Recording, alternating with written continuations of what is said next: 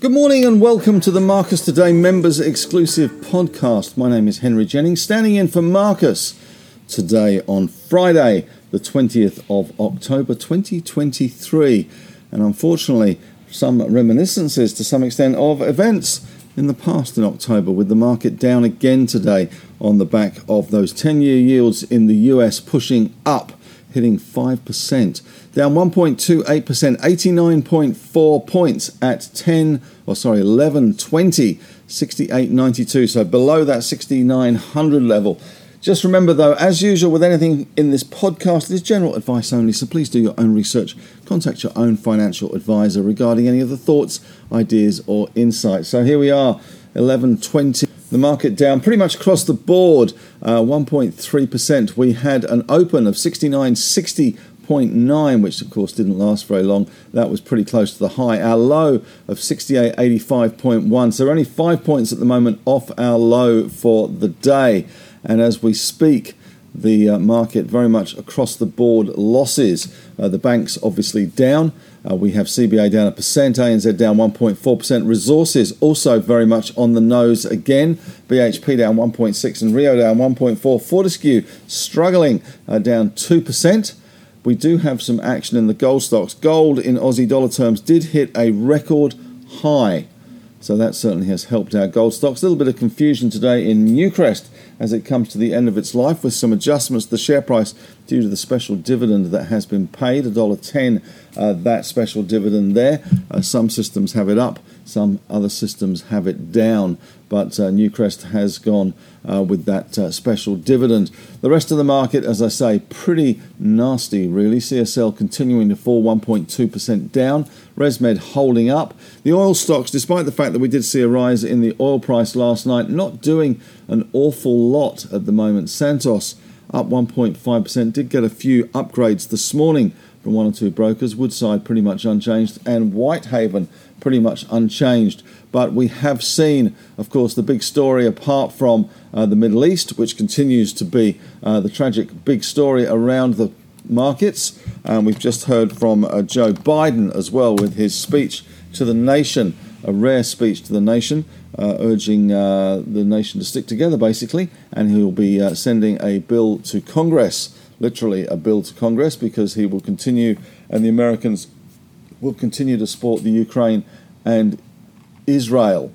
So laying out his reasoning for that. 10-year bonds in Australia at the moment, 4.77%, so coming off the top just a little bit, but we are seeing the US 10 years skirting around that 5% level, which has really hurt our market today. As I said, pretty much green across the screen, across the board. Looking at some of the winners today and some of the losers, I guess Gina Rinehart is one of the biggest losers today, with Liontown, which is down 33% on the back of its capital raise, and SPP at $1.80, trading at $1.87.5. Now, if you wanted to have a ticket to the room where it happens, which is what Gina bought with her 19.9% shareholding in Liontown, around $3, there are better and easier ways to spend $500 million.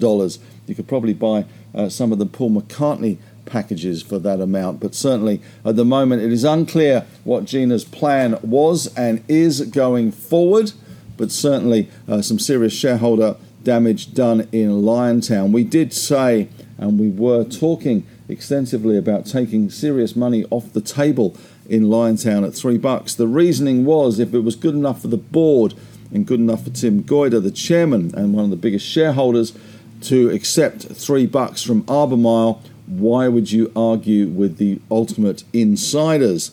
But clearly Gina joined the party and spoilt the party, and has now got a little bit of a hangover with the stock trading at 187.5.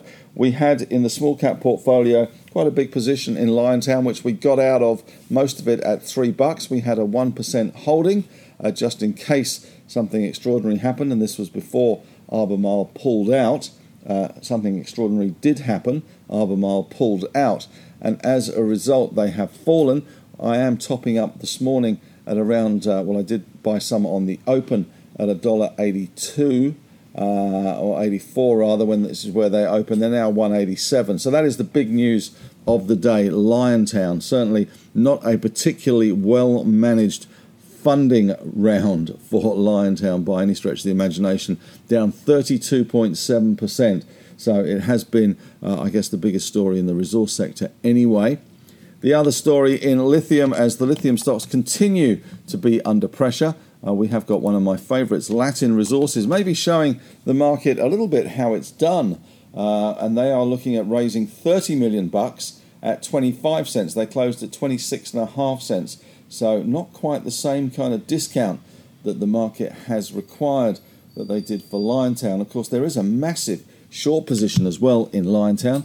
Around 220 million shares were short. I'm sure some of those will have covered in that placement at $1.80, and they will be very happy and toasting the trade as they have made off like bandits with that one.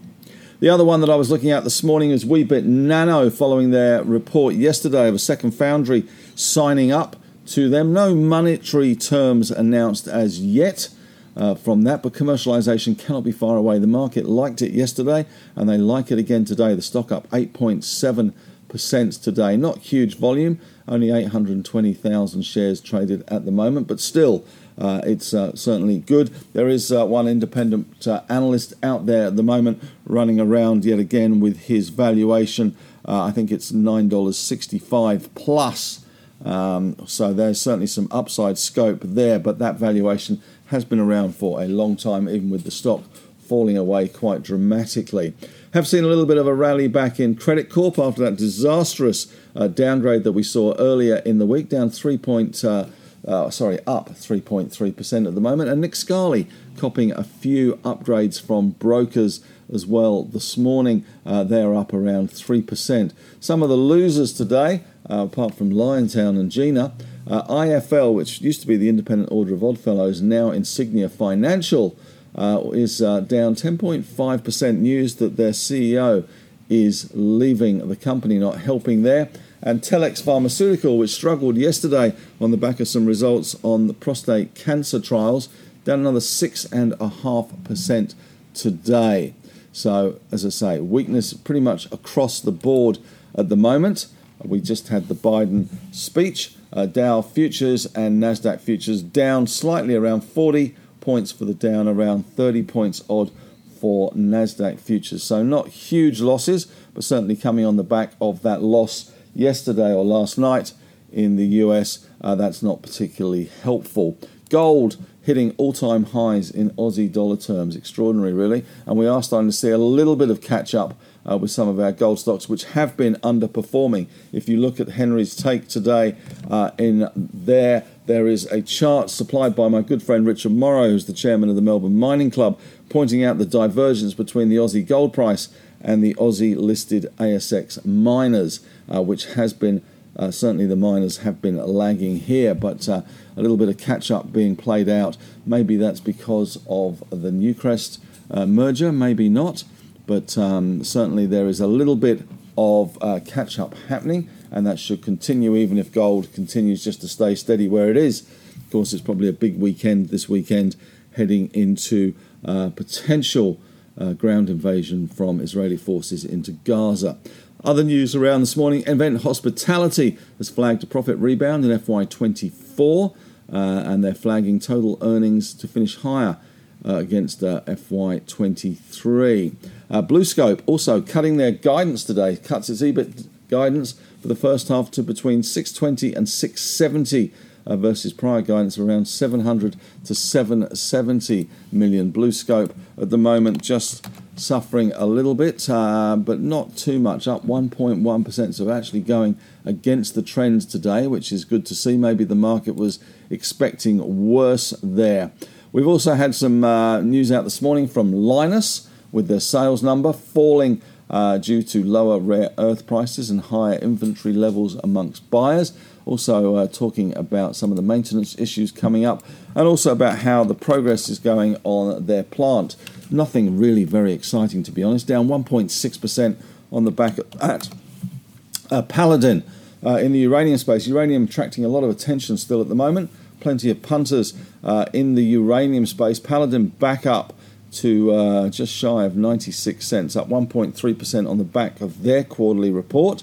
Nothing very spectacular there, pointing out the cash balance, pointing out the progress on track on budget to bring back production to the Langer Heinrich in Namibia, which has been mothballed for some time. So that is on track, doing well. Other uranium stocks rather doing okay today. I was going to say Boss, but it isn't. We do have a little bit of easing in Boss Energy and Deep Yellow as well today. As far as Marcus Today positions go, as I said, adding to Liontown on the back of this massive fall on this capital raise. Northern Star, which Marcus owns, going well. Up just 1% though, $12.10. But certainly going well. A little bit of divergence with some of the brokers speak today in Northern Star. One upgrading, one just having a small downgrade to that one following their production report, but certainly highly geared, of course, to the Aussie gold price, which is doing pretty well at the moment. Luckily, we got out of that Alchem position. They're down another 5%. Lithium stocks generally, once again, under significant pressure. Pilbara down 2.5% there as well. So very few spots of green in the market. I had talked in the newsletter about AGM potential surprises. Cleanaway came out today with their AGM. It doesn't look as if they have surprised at all with their AGM. In fact, to be honest, they've gone the other way, down 2.1% on the back of their AGM comments. Nothing particularly startling coming out of there today, unfortunately. Just finally, in Marcus's take this morning, cash still remains king. We do see that that is certainly the safe place to be at the moment on the sidelines. We do have an awful lot of US results, of course, to come. We are in our own AGM season as well. And, of course, some confessions coming out from there. And we have seen some big moves on the back of AGM comments. But there's plenty going on, to be honest. There's a lot of things happening, a lot of deals being done at the moment. Whitehaven, Liontown, we have a capital raise from Latin Resources. We've got the Newcrest winding up. There's also Origin at the moment. In Henry's take today, just talking a little bit about the wind-up of the Newcrest-Newmont deal and maybe the attractions for the 2 plus 2 equals 5 kind of mentality is to be taken there. Hopefully once they get back on track and focused, now the merger is almost complete, then we will see a greater focus from the company, no distractions, and we will see that price start to reflect the continuing better price of gold. It will be pretty much the number one gold miner in the world. Big is beautiful. Also in my take today, just looking at Robert Friedland, who certainly tells it like it is, and there's a really great interview there with him, a very recent interview as well, where he gets quite cranky and talks lithium and talks many other base metals as well in terms of their outlook, and it's certainly well worth a listen. He is a pretty smart guy, pretty much a legend in the industry, and a billionaire resource entrepreneur. Turquoise Hill, Mongolia, think that.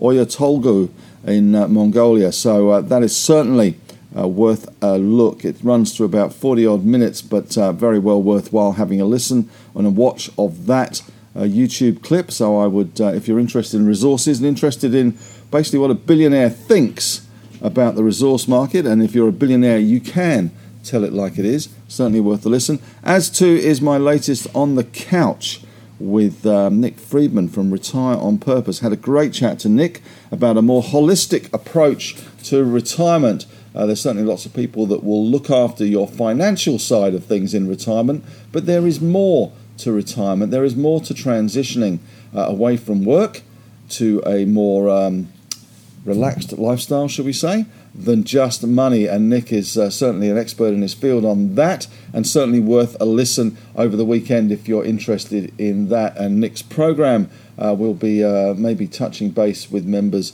in the weeks to come regarding what Nick can help you with if you are looking at that transition to retirement. Just finally, I'm doing another On the Couch this afternoon with the CEO, very smart lady, Dr. Megan Baldwin of Opthea, which is looking to address some of the causes of blindness and treat what is a very nasty wet AMA disease. So that is certainly something to look out for next week if you're so way inclined in biotechs. Well, that's it from me today. Thanks very much for listening. Have a great rest of your day. We'll be back again later today, of course, with the End of Day podcast. And Marcus will be back tomorrow with the Saturday edition of the newsletter. In the meantime, have a great day.